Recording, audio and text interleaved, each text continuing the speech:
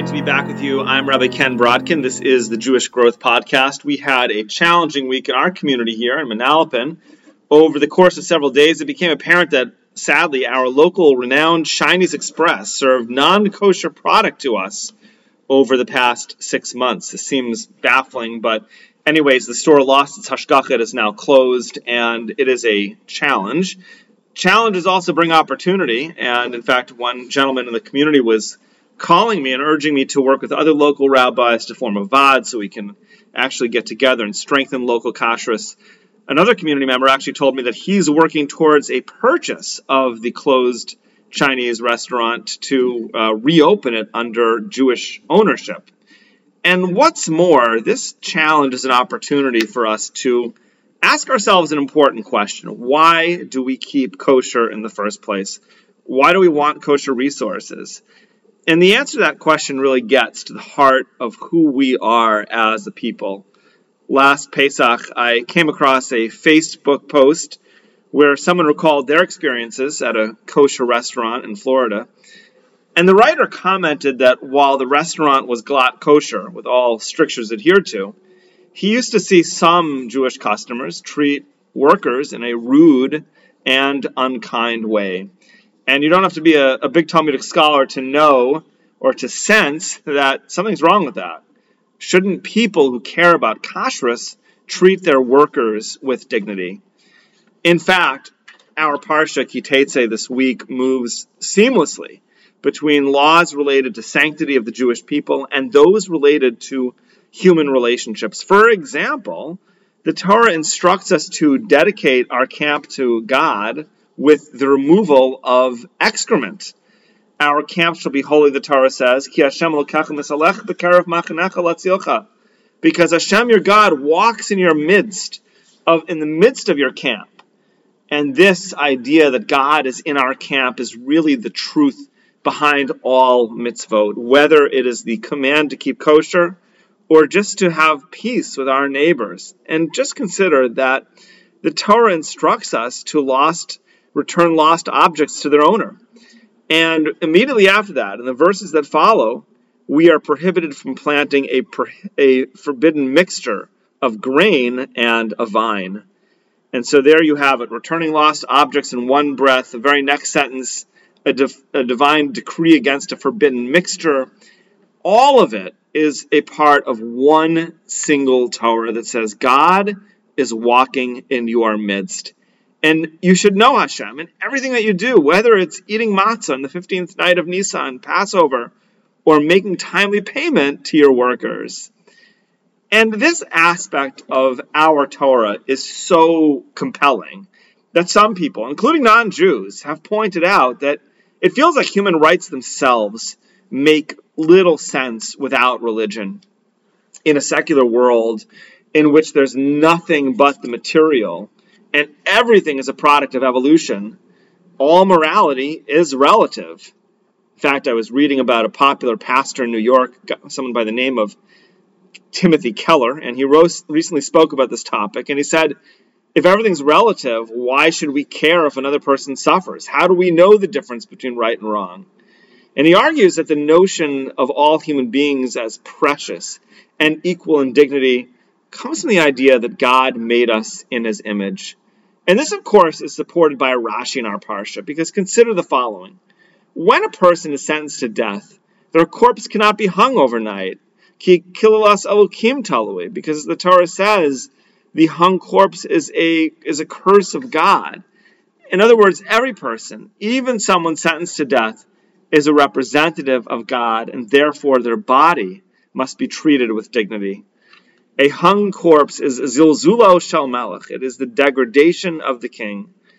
And Rashi writes that because a person is a manifestation of God, the Torah needs to be mindful of human dignity for every single person, even the person who is sentenced to death.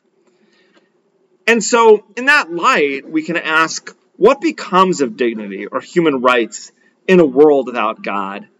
And there's just no question that the philosophy that a human being is a mere collection of atoms really misses the heart of who we are as people. But perhaps it is possible, we could think, for human rights to thrive in a secular world, because after all, one could argue that no person wants to suffer. And so in an atheist mind frame, people can just form a social contract based on mutual agreement that suffering is bad. And so on the one hand, we might think that it is feasible to have a society in which there is morality, even without God. But on the other hand, godless societies, North Korea comes to mind, have not fared too well on the human rights front. Well, beyond these speculations, the truth is that treating people with goodness and with dignity actually goes far beyond the idea that we don't want to suffer. Because the underlying principle is, in the Torah, is our relationship with God is the foundation of everything that we do. And the Torah illustrates this with a couple of cases. Firstly, the Torah describes the dignity of the debtor. If a debtor is a poor person and must offer his garment or his blanket as collateral, you need to return it to them at sunset so that they'll be warm at night. And that way the debtor will sleep in his garment and he will bless you. As the Torah remarks, "Ulecha tieh tzedakah lifnei Hashem Elokecha," and for you it will be considered as tzedakah before Hashem your God. How you act with this poor debtor is an indication of your relationship with Hashem. And likewise, the Torah states that when you hire a day laborer, you need to pay them at sunset. Ki hu ani ve'elav hu nosei es nafsho v'lo yikra alecha el Hashem v'haya b'cha. This poor worker is poor. His life depends on the wages. Let him not call out against you to Hashem, for it shall be a sin in you. And so what is happening between you and the workers, the Torah asks? Are they blessing you or calling out to God in anguish because of how you treated them? And we see a really important thing here. Because the Torah could have just said that you should avoid holding back any wages or non-payment because you wouldn't want that done to yourself. And of course that's true. We should not do unto others what's hateful to us, as Hillel teaches us. But the verse adds another critical dimension. Mistreating people is not only a bad idea because it's bad for others or society, but causing damage to another person undermines your connection to the God who created both of you. And that is a consistent theme. The Torah states that you may not see the ox or lamb of your fellow and hide from it. You must gather it into your house and return it to him. And the same is true with their donkey or their garment or an item that he has lost. And the verse concludes, Lo sucha lihisalem. When you see these things, you are unable to hide. How so? How are you unable to hide? Rashi says, Lichbo she'enecha kilu eincha roa. Don't avert your eyes, as if you don't see. But again, how is it that you're unable to avert your eyes? Can't a person hide if they want? And the answer is that even though a court of law, even though a Beit Din cannot enforce noticing the lost object, we're not allowed to avert our eyes from the needs of our fellow because God knows how we choose to tilt our eyes. And so this is true all around, whether we're talking about observing the Chagim, the festivals, or keeping kosher or worker rights. The Torah is always guiding us in our personal connection with our Creator. At this time of year, as we lead into Rosh Hashanah, we're reading the Haftarot of Yeshayahu Isaiah. And one of the great messages of Isaiah is that in order for society to be righteous, it needs to be founded on the pursuit of tzedek and mishpat, righteousness and justice. There are natural lights in the world, the Navi, the prophet says, laws that make sense, that minimize human suffering. But the foundation of all of this is God. As we read, or will read in the Haftarah next week, the Navi says, Lo yelucha od hashemesh l'or yoma melanoga hayareach lo yatir lach.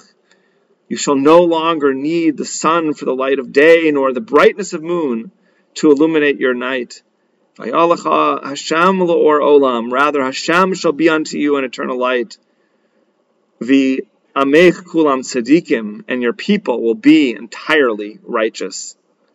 So yes, there are natural lights, there are laws and postulates that make sense. But at the end of the day, there's a greater light. There's no need for the sun and the moon, so to speak, when we allow the light of God to shine into our world. Interesting person, Bidi Deutsch, is a world-class marathon runner from Israel. She is Torah observant, and she does not race on Shabbos. This past week, she was commenting on social media on this very idea about God being in every aspect of our lives, writing about a challenge that she faced in her life.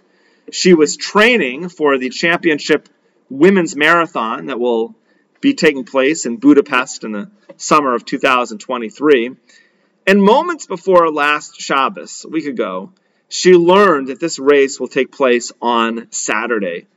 At first, she felt devastated by not being able to participate. She first thought to herself, well, what's the big deal? Maybe I can find a rabbi who would approve of racing on Shabbat. But then the following thought occurred to her. Listen to what she wrote. Shabbat, she says, is an expression of my deep commitment to God, a covenant between me and my Creator, an acknowledgement that God runs the world and I'm nothing without God.